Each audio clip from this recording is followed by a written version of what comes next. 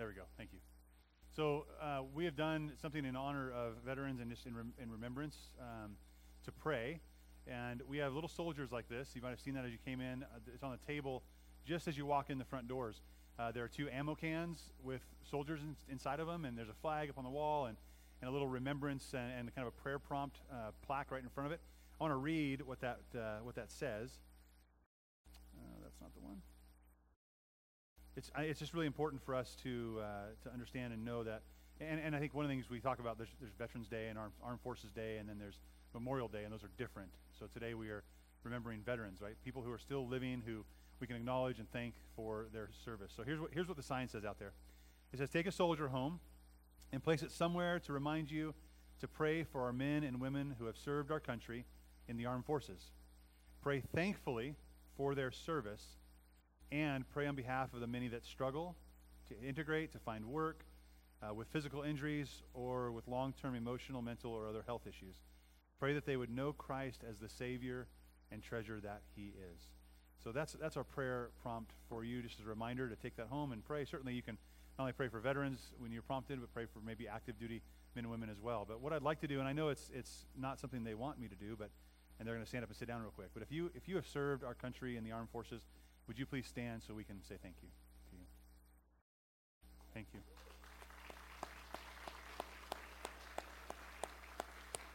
Thank you very much for your service, and we appreciate that very much.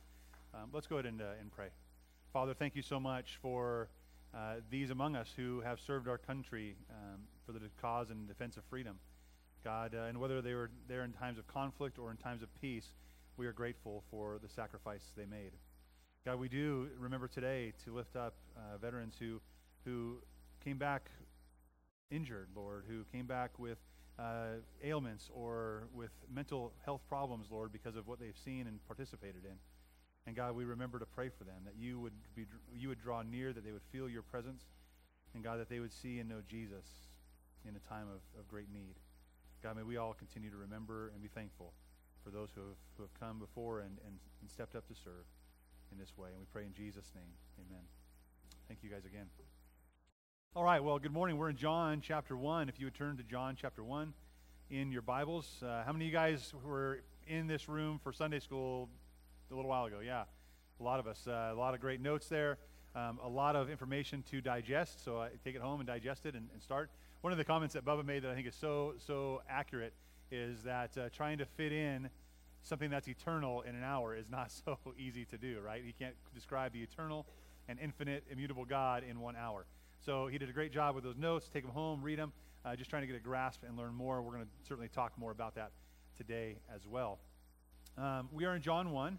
We have begun a series called Written So That You Might Believe, and that comes from the theme in John chapter 20, verse 31, where he says, but these are written, and he's talking about the words of Christ, right? The things that were acknowledged that he did and of the life and work of Jesus, the Gospels. These are written so that you may believe that Jesus is the Messiah, the Son of God, and that by believing you may have life in his name. That is the theme that we're going to go through, and we're going to spend several years, probably a decade, going through the work and life of Jesus Christ. And I said it last week, we'll be doing that in seasons. So we'll spend a lot of time on it. We'll take a break and go to something else, and we'll come back to kind of harmonizing the work and life of Jesus as seen through the Gospels of Matthew, Mark, Luke, and John. Today we focus in on the Gospel of John. So we're in John 1.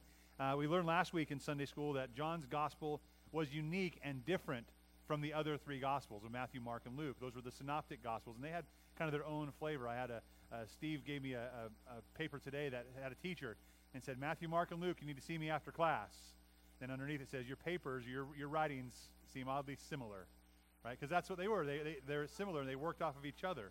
But John, like Bubba said last week, John, he went on his own route, went in his own direction. And obviously, these men are prompted by the Holy Spirit to write these things.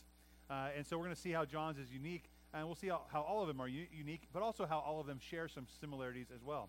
But today, we're going to see the way that John presents Jesus and his divinity, how he magnifies Christ. And he wants us to see it all through his gospel. It's just rich with God's love and God's majesty, but also the divinity of Christ, that Christ is to be exalted. John paints a huge picture of who Christ is in this gospel, and it opens the eyes of unbelievers to understand Christ more and to understand the redemption that's offered in Jesus Christ. So we're going to see that. I want to read a little quote from one of the books of the Chronicles of Narnia, and I thought it was appropriate for today. It's appropriate for this series because of what we're coming here to glean. We're coming here to glean more about Jesus, right? A harmony of the Gospels is really for us to look and say, who is Jesus, and what did he do, and what did it mean? And we want to see Jesus grow in our view. So the story is there, and you see Lucy who'd come back to Narnia, and it had been a while, and she's staring into Aslan's huge white face, and he says, "Welcome, child." "Aslan, you're bigger," Lucy said. "That's because you're older, little one," he answered. "Not because you are?" "I am not. But every year you grow, you will find me bigger." And that is such the truth as we seek and search and to learn more about the Lord Jesus. I pray that it's our hope that as we work through the Gospels and the life and work of Christ, that we will find Christ bigger and bigger and bigger and more wonderful and more satisfying each time we see him. Not because he changes, but because our view of him changes, because we grow and he grows in our hearts and minds. Amen? So we're going to be in John chapter 1, looking at verses 1 through 18 together. Let's go ahead and pray, and we'll get right to work into that. Father, thank you so much for your grace and your love. We thank you that you have brought us here together today to worship you and God, to glean from your word. And God, today as we tackle such a huge topic, a huge theological doctrine of the Trinity and more, God, I pray that you would open our hearts and minds to be receptive, that you would help our hearts and minds be understanding of what your word is communicating to us. We thank you that you do communicate to us. We thank you that you do reveal yourself to us. And God, although some of that may remain a mystery, we know that the things that are true, we can hold as true. So help us today as we look at your word. Convict us of sin if there's error in our ways or thinking, God, in our actions. And God, help us to move into a place of obedience and repentance, that we might be conformed into the image of the Son, Jesus Christ. And it's in his name we pray. Amen. All right. Is this on? You guys can hear me okay? Okay. I just can't hear myself. That's okay. What? All right. So we're going to look at John chapter 1, verses 1 through 18 together. We'll read that and we'll break it apart. You ready? "In the beginning was the Word, and the Word was with God, and the Word was God. He was with God in the beginning. All things were created through him, and apart from him, not one thing was created that has been created. In him was life, and that life was the light of men. That light shines in the darkness, and yet the darkness did not overcome it. There was a man sent from God whose name was John. He came as a witness to testify about the light, so that all might believe through him. He was not the light, but he came to testify about the light. The true light that gives light to everyone was coming into the world. He was in the world, and the world was created through him, and yet the world did not recognize him. He came to his own, and his own people did not receive him. But to all who did receive him, he gave them the right to be children of God, to those who believe in his name, who were born not of natural descent or the will of the flesh or the will of man, but of God. The Word became flesh and dwelt among us. We observed his glory, the glory as the one and only Son from the Father, full of grace and truth. John testified concerning him and exclaimed, 'This is the one of whom I said, the one coming after me ranks ahead of me, because he existed before me.' Indeed, we all have received grace upon grace from his fullness. For the law was given through Moses. Grace and truth came through Christ Jesus. No one has ever seen God, the one and only Son, who is in himself God and is at the Father's side. He has revealed him." All right, that's some deep stuff, isn't it? That's some big, big text. And again, the first three sermons in this series are kind of setting the table for us, preparing us for where we're about to go. Last week we talked about the written word and the Gospels, and this week we're looking at this pre-existence of Christ.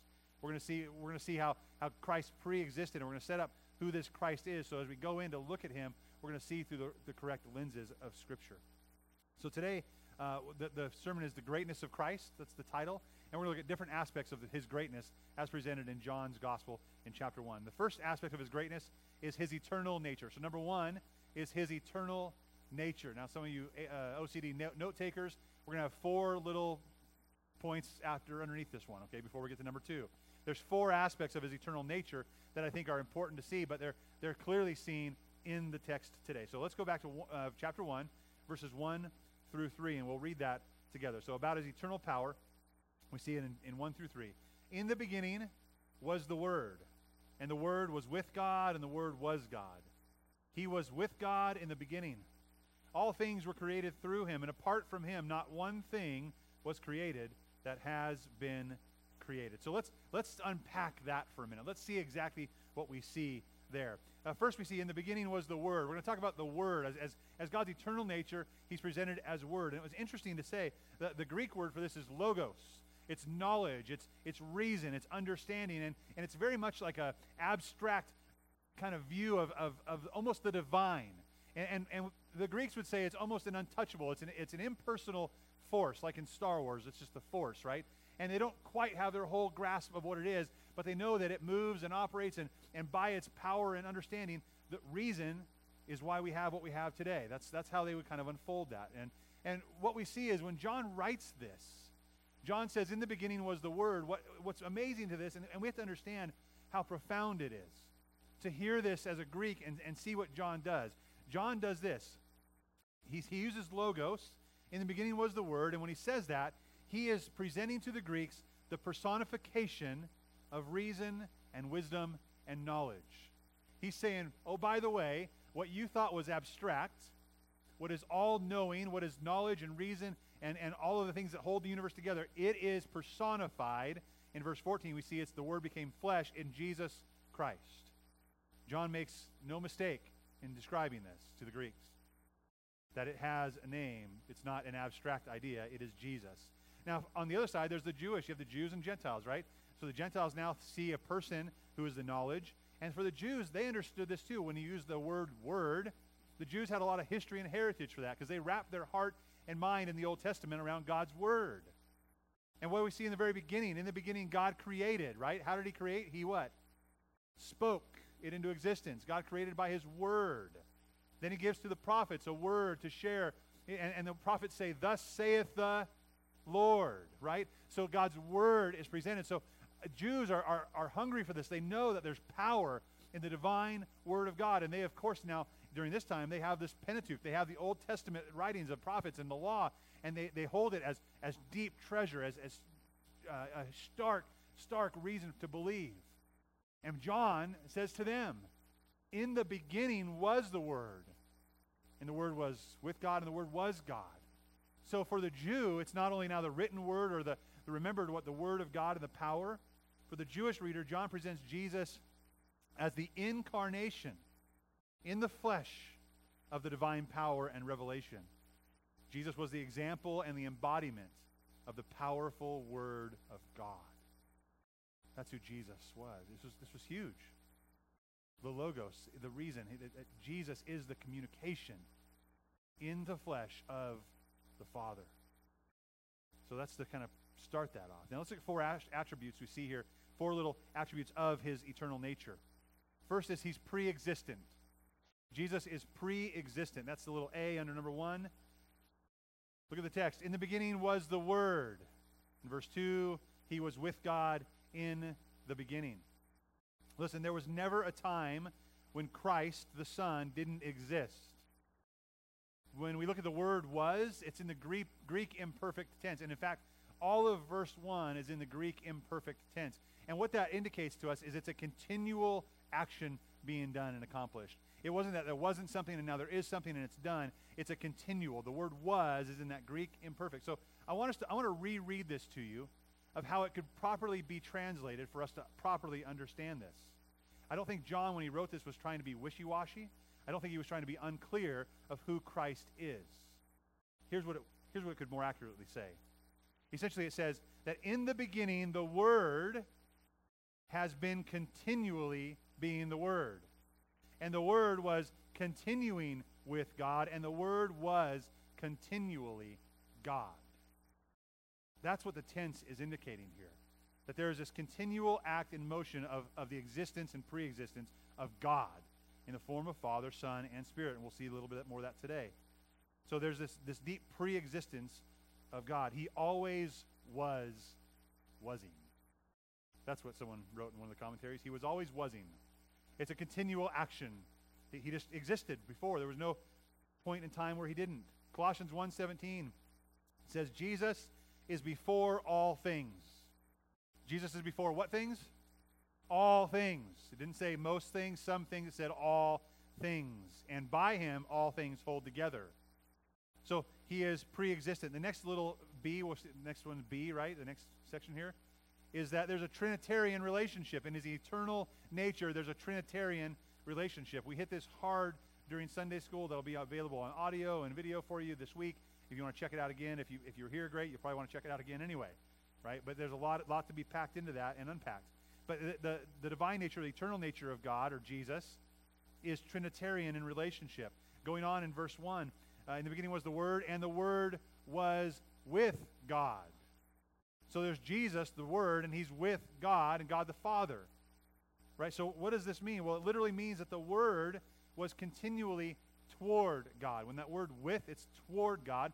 And can more accurately be described or translated that the Word and God were face to face with one another.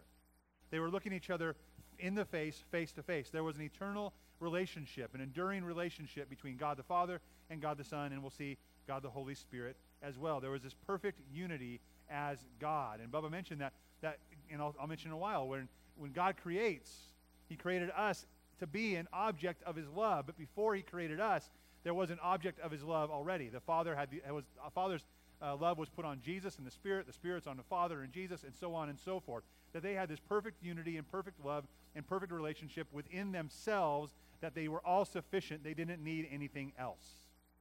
They were sufficient in and of themselves, but still one God.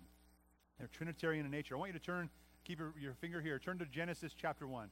Should be a little easier to get to. It's the very first book of the Bible, very first verse of the first book of the Bible. If you can't find it, you might be in the index or the table of contents. Genesis chapter 1.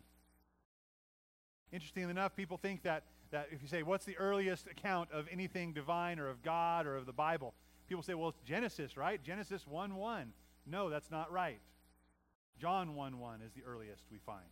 Why? Because God in Jesus is pre-existent. He pre-exists creation. Before the actual beginning where it started, there was eternality with God the Father, God the Son, and God the Holy Spirit. So John is telling us that really in the beginning, which is eternal, there was God the Father, God the Son, and God the Holy Spirit. So let's look at this a little more in detail. Genesis 1:1. In the beginning, God, and this word for God is Elohim. It is plural. Interesting enough, it's plural. We call God plural because there's Father, Son, and Holy Spirit. In the beginning, God created the heavens and the earth. Now the earth was formless and empty. Darkness covered the surface of the watery depths, and the Spirit of God hovered over the surface of the waters. So we see this plurality. We see, and we'll see later too, in creation, we see that Jesus was there, and nothing that's been created was created without him.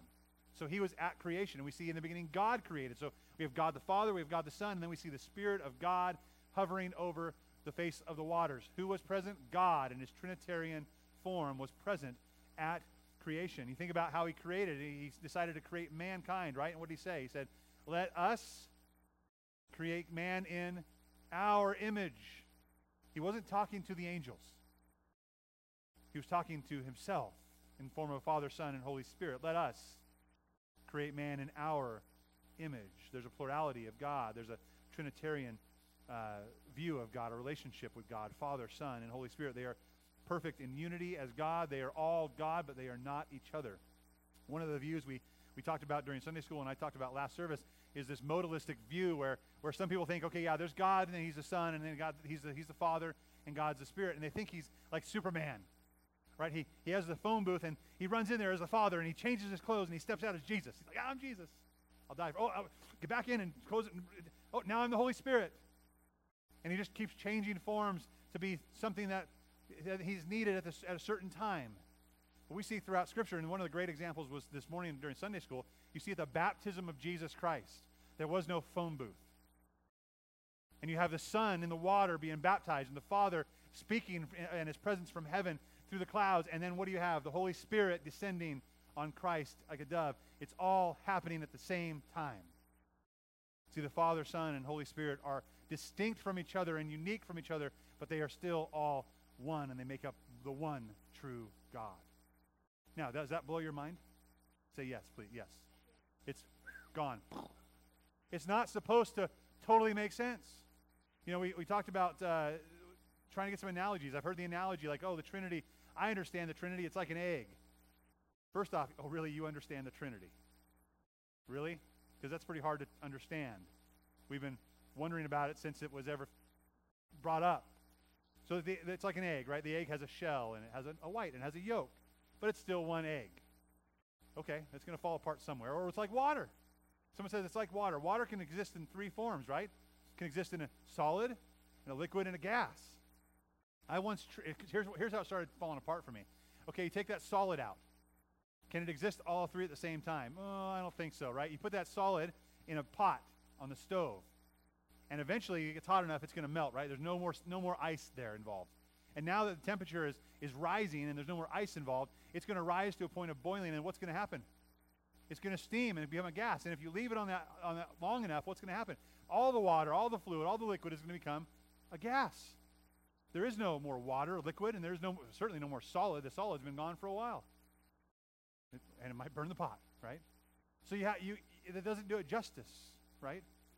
All we know is that there's one God, showing himself in three persons, Father, Son, and Holy Spirit. And we know that Jesus, the Son, is not the Father is not the Son, and the Spirit is not the Father, and the Spirit is not Jesus. They're distinct in that. And we've seen that revealed, and we can trust that. And it's all throughout Scripture. It's littered throughout Scripture. So there's a Trinitarian relationship with his eternal nature. C, the third thing in his eternal nature, that he, Jesus, is God. We see the greatness of Christ, and we see his eternal nature. What we're seeing is that he, in fact, is God. It's not just that he's in a Trinitarian relationship. It's not that he just kind of is there with God and some kind of created being. He is eternally God. It says the Word was God. The Word was continually God. We said that earlier, right? So it says right there very clearly the Word was God. We see that Jesus was God in essence and in character. He was God in every way, although he was a separate person from God the Father and God the Spirit. It's okay for this to be a mystery, by the way. It's okay for this to be a mystery because we shouldn't be able to understand God fully.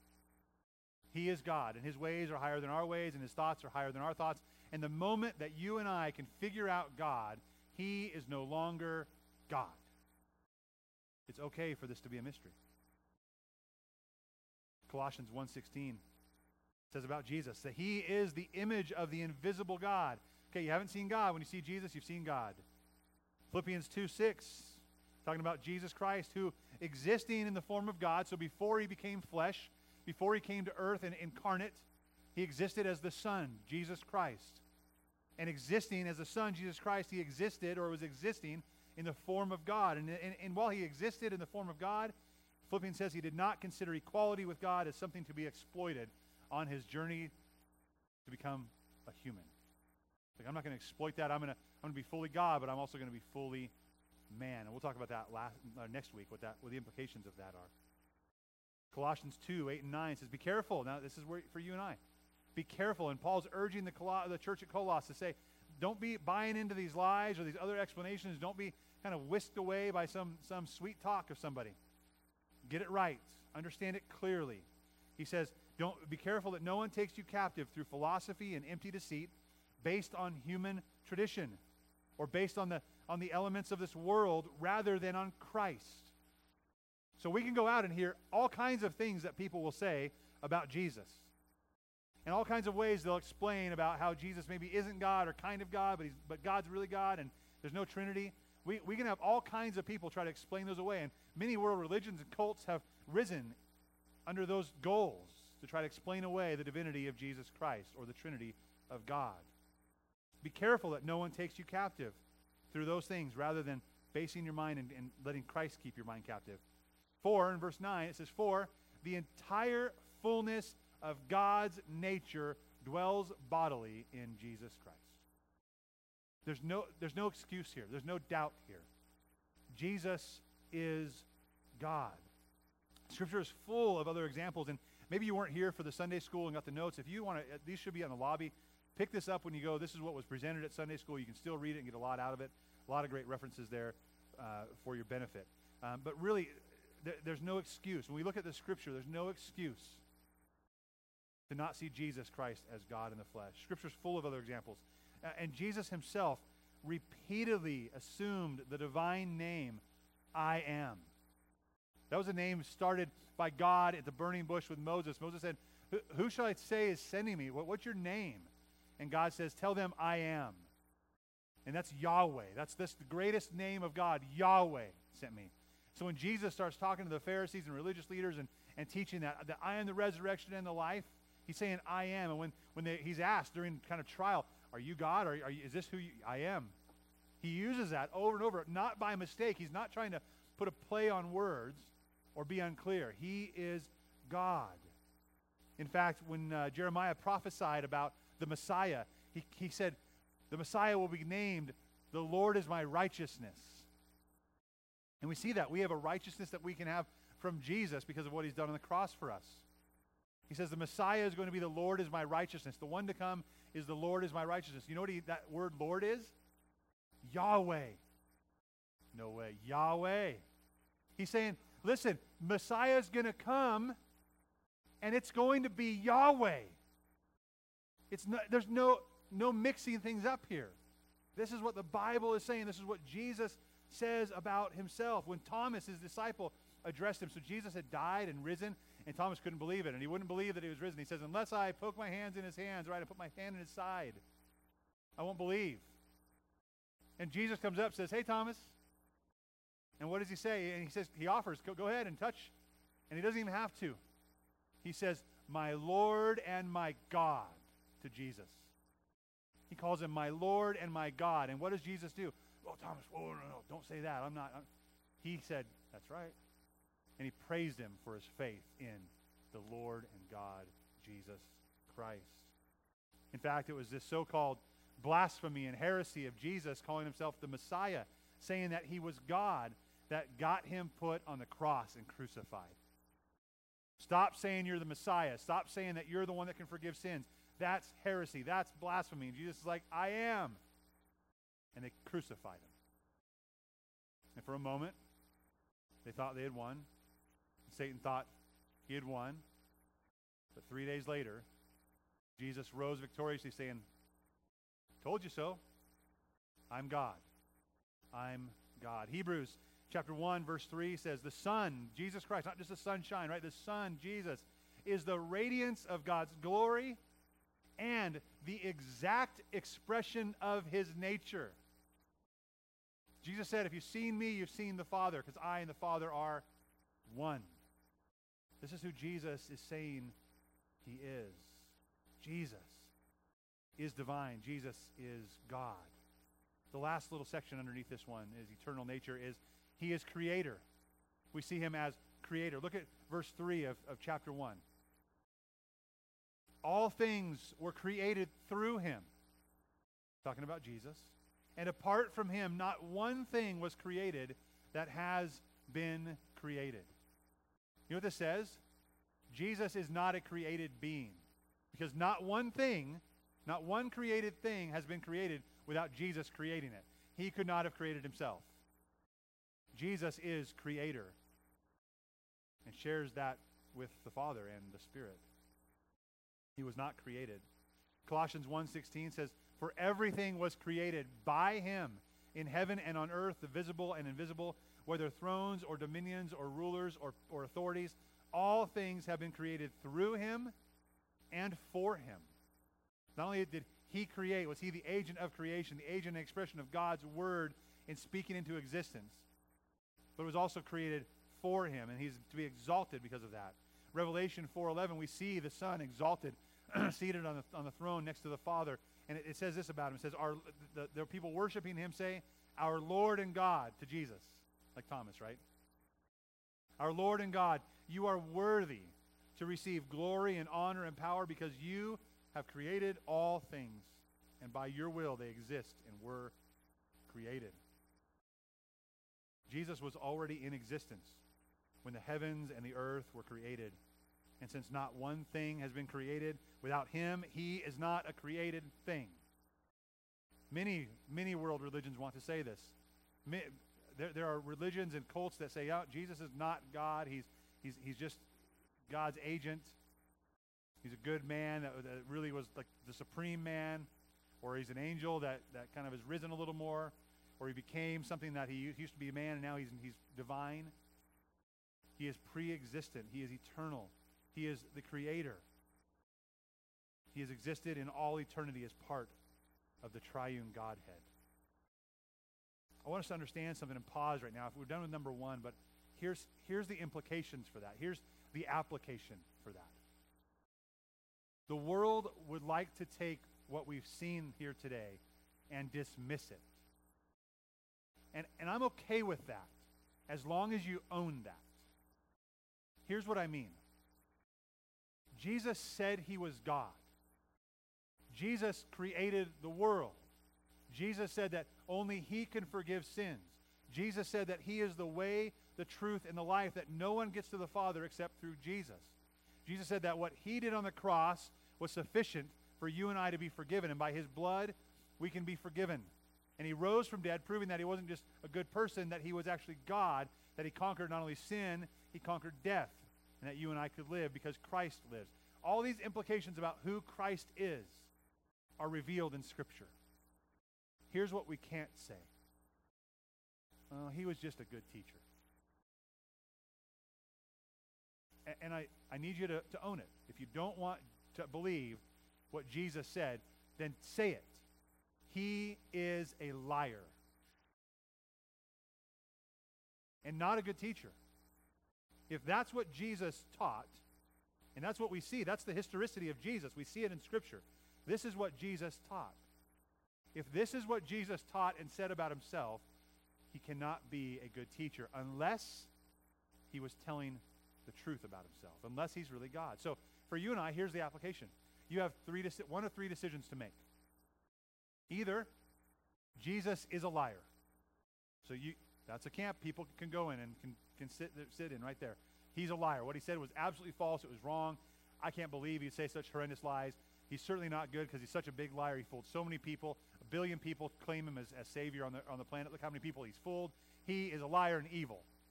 That's the position. Second position. He just doesn't have a clue what he's saying. He is crazy. He is out of his mind. And he's not a good teacher. I'm not going to follow a crazy person, right, to be taught by. He's crazy. That what he said was just, wow, you are spouting off some crazy things for attention, Jesus. In fact, there are times in the Bible where you see his family going to Jesus saying, come on, we think you're crazy. Let's go to the nut house and get checked out. Because it's kind of crazy what he's talking about. But over and over he proved through his wisdom and through his power and through his ability and through rising from the dead that he is exactly who he said he was. So he is either a liar, you can embrace him as a liar, you can embrace him as a lunatic, or he is the King of Kings and Lord of Lords. Those are the only three options for Jesus. That's it. So stop being wishy-washy about, he's just a good teacher, he's a prophet. No, he wasn't. He said these things and it looked good, but if it's true, he's God. If it's not true, he's not good. He's Lord. He is God in the flesh. And John sets this up with no mistake. It is inexcusable. Again, it is inexcusable for us to come away with a different conclusion about who Jesus is from how he's been revealed in the Scriptures and how he's revealed himself to us. He is God. And again, these things are written so that you and I might what? Believe, and that by believing we would have life in his name, Jesus' name. All right, let's go on. Number 2, the greatness of Christ is seen in his love. We see the greatness of Christ in his love. Back to John chapter 1. We're going to look at verses 4 through 13. It says, in him was life, and that life was the light of men. The light shines in the darkness, and yet the darkness did not overcome it. There was a man sent from God whose name was John. He came as a witness to testify about the light, so that all might believe through him. He was not the light, but he came to testify about the light. The true light that gives light to everyone was coming into the world. Isn't that amazing? So God, and we'll stop right there for a minute. We'll break the other part down in a second. God in his infinite glory and power, and looks at his creation, the object of his love, and says, I'm going to show thy greatness in Christ through my love for humanity. So I'm going to send my son down. I'm going to send the son down so that people could be redeemed, so that people could be rescued and saved. And it says he was sent, right? The light shines in the darkness. And there's a man sent from God to witness or testify about the light. Interesting about the light, as the light shines, it dispels all darkness. It's amazing what a little candle will do in a dark place, right? It just dispels. Any crack, any crevice will let light shine through. Light just heads straight in to darkness and dispels the darkness. Unless you're blind. The darkness, it said, didn't overcome it. I want you to understand this, that since the fall of Satan, there has been a battle between Satan and Jesus. Satan wanting to, Jesus creating, and Satan wanted to counterfeit what God has created. And then with that, there's a lie that's presented. But Satan has continually tried to battle and to extinguish the light. He wants to snuff out the light of Jesus Christ. And he thought he had won, right? He has tried multiple ways, many times throughout all of history. And then the cross came, right? And Jesus died, and everything got what? Dark. And Satan's like, yes! But we see in John, guess what? The light overcomes. The darkness cannot overcome the light. And what do we see 3 days later? The light shining more brilliantly and more glorious than it ever had. Finally defeated death once and for all. And there's no way Satan is going to defeat the light. God wins.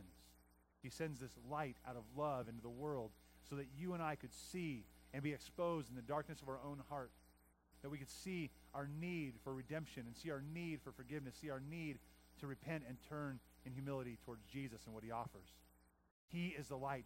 Don't grab anything else and drag it along with you. Don't grab any other darkness and say, Jesus, let's take this with. He's like, no, I have to illuminate that for what it is.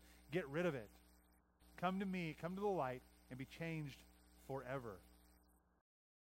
Verse 10 says, he was in the world, and the world was created through him, and yet the world did not recognize him. They're looking for the Messiah. They're waiting for the Messiah, but they filled themselves up with rules and works righteousness. They said, oh, it must not be him. It was interpreted wrong. We like our life the way it is. Let's just keep earning our way. They did not recognize him. He came to his own, and his own people did not receive him. That's a big mistake.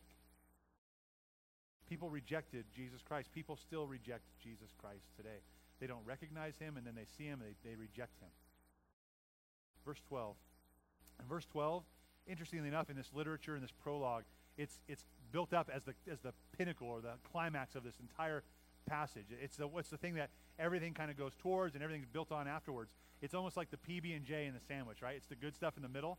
You put a piece of bread, and the good stuff in the middle is what you want. That's what this is, verse 12. This is what could sum up the so that, right? Look at this, verse 12. But to all who did receive him, he gave them the right to be children of God, that those who would believe in his name. This is what we're talking about, becoming children of God. That God in his eternal nature came, an infinite eternal nature came into human history in his great love for us to shine a light in the darkness and say, you need a Savior, and you have one in Jesus, and you can be my child. That's what this is all about. It's written that you might believe, and by believing you might have life in his name, that we would be children of God. Children, it says, who are not born of natural descent or the will of the flesh or the will of man, but born of God. There's a new birth that has to happen. Something new has to occur, and this happens in the greatness of Christ, seen in his love for us.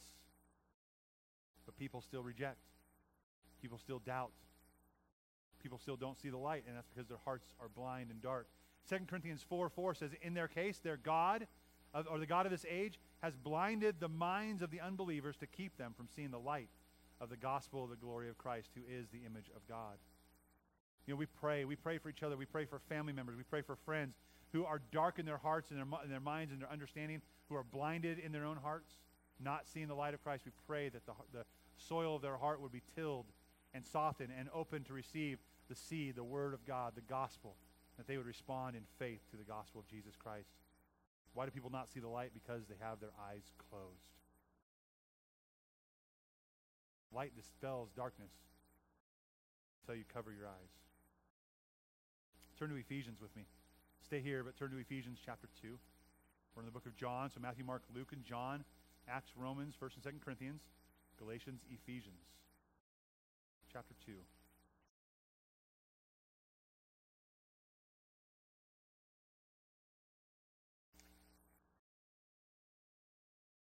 I want to continue to see and build up the greatness of Christ in his love, showing us his love here. Chapter 2, verses 1 through 5. It says, "And you were dead in your trespasses and sin, in which you previously lived, according to the ways of this world, according to the ruler or power of the air, the spirit now working in the disobedient." Just like we said a minute ago, you're blind, you're doing your own thing. He says, "We too all previously lived among them in our fleshly desires, carrying out the inclinations of our flesh and thoughts, and we were by nature children under wrath, as others were also." Verse 4. You know I love these conjunctions, right? But God. That's what we have here in John 1, is a big but God. But God, who is rich in mercy, because of his great love that he had for us, made us alive with Christ, even though we were dead in trespasses. You are saved by grace. See, God has pursued us. And God has presented Christ in his glory and splendor and eternality to us as a love offering, that we could see the darkness of our heart and we could understand that we have a need for him. We could understand that the love he poured out for us was a love that was poured out on a cross that we deserved to be on. But he took it willingly upon himself that we might have life. In his great love, he went to the cross that through faith in Christ we could become children of God, not children under wrath, but children of God. 1 John 3:1 says, "See what great love the Father has given us, that we should be called children of God."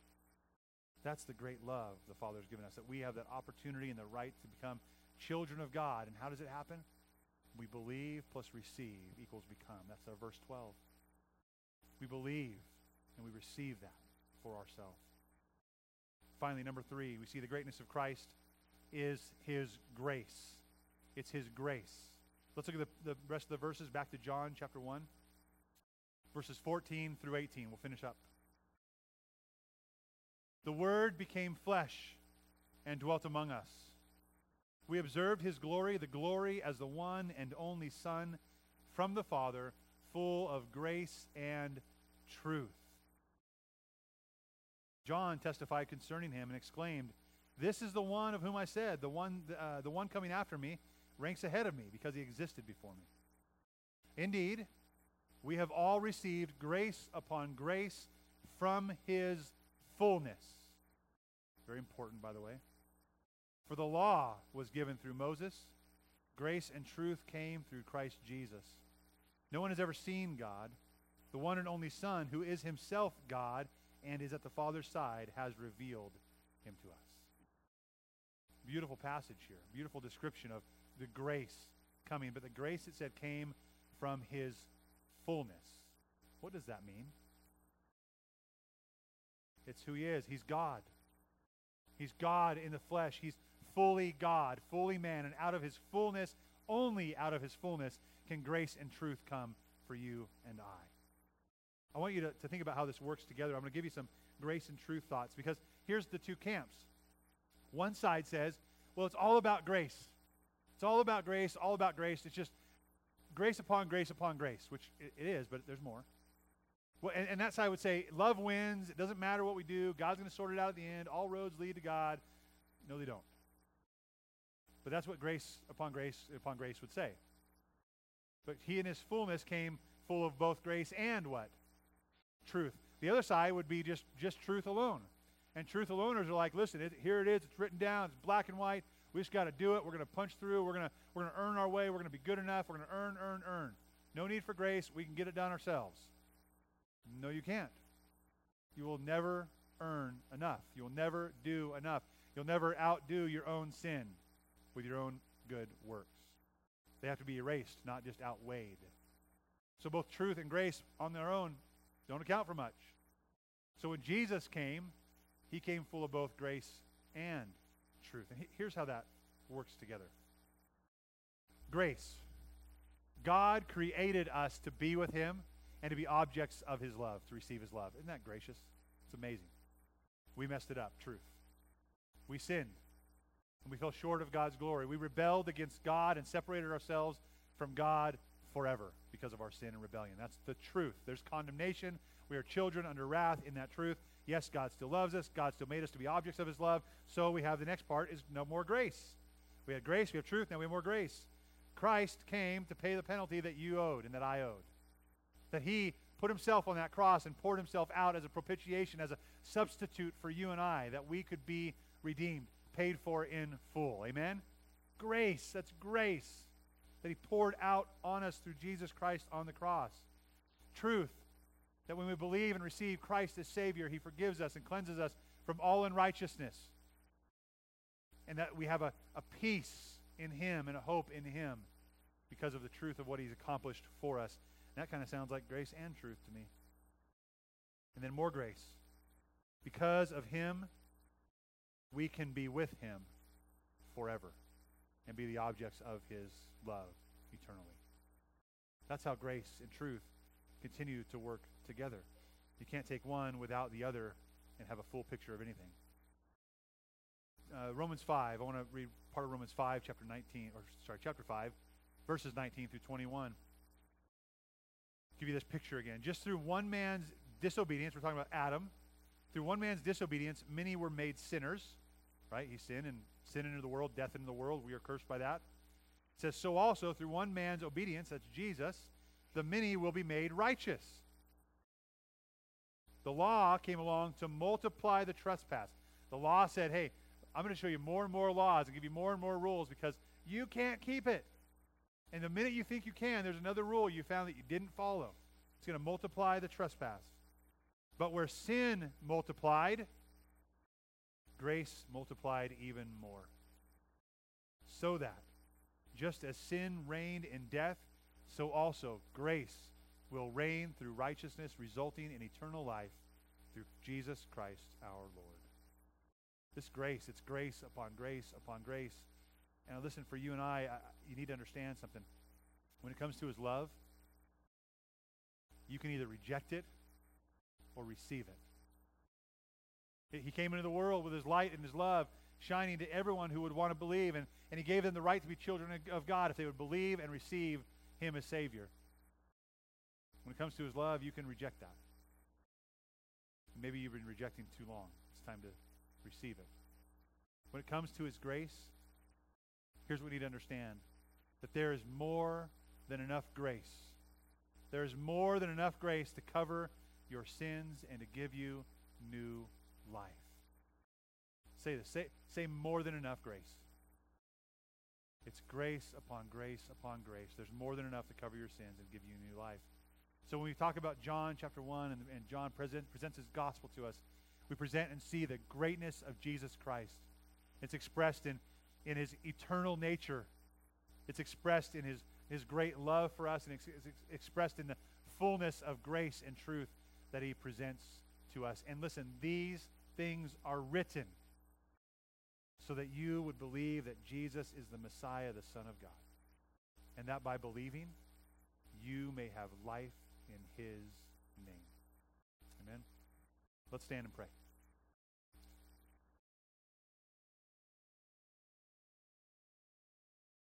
Father, we thank you so much for your amazing word. And not only the written word that we have, but the word became flesh, Jesus Christ. We thank you for the Logos, the embodiment, the personification of all truth, all knowledge, all wisdom and power. That you are the agent of God's word. Thank you for drawing us towards you. Thank you for shining your light into the darkness of our sin and our despair, and for illuminating us with hope and love and light in Christ. And thank you for the grace that you've given us, the grace upon grace upon grace, which continues to cover more than enough. We are grateful for Jesus. And Father, we know it is, as we've seen the Word today and seen the Scriptures revealed to us, it is inexcusable to think of anything less of Jesus than divine and eternal, that he is God. We are thankful for our Savior, our Lord and our God, Jesus Christ. And it's in his name we pray. Amen.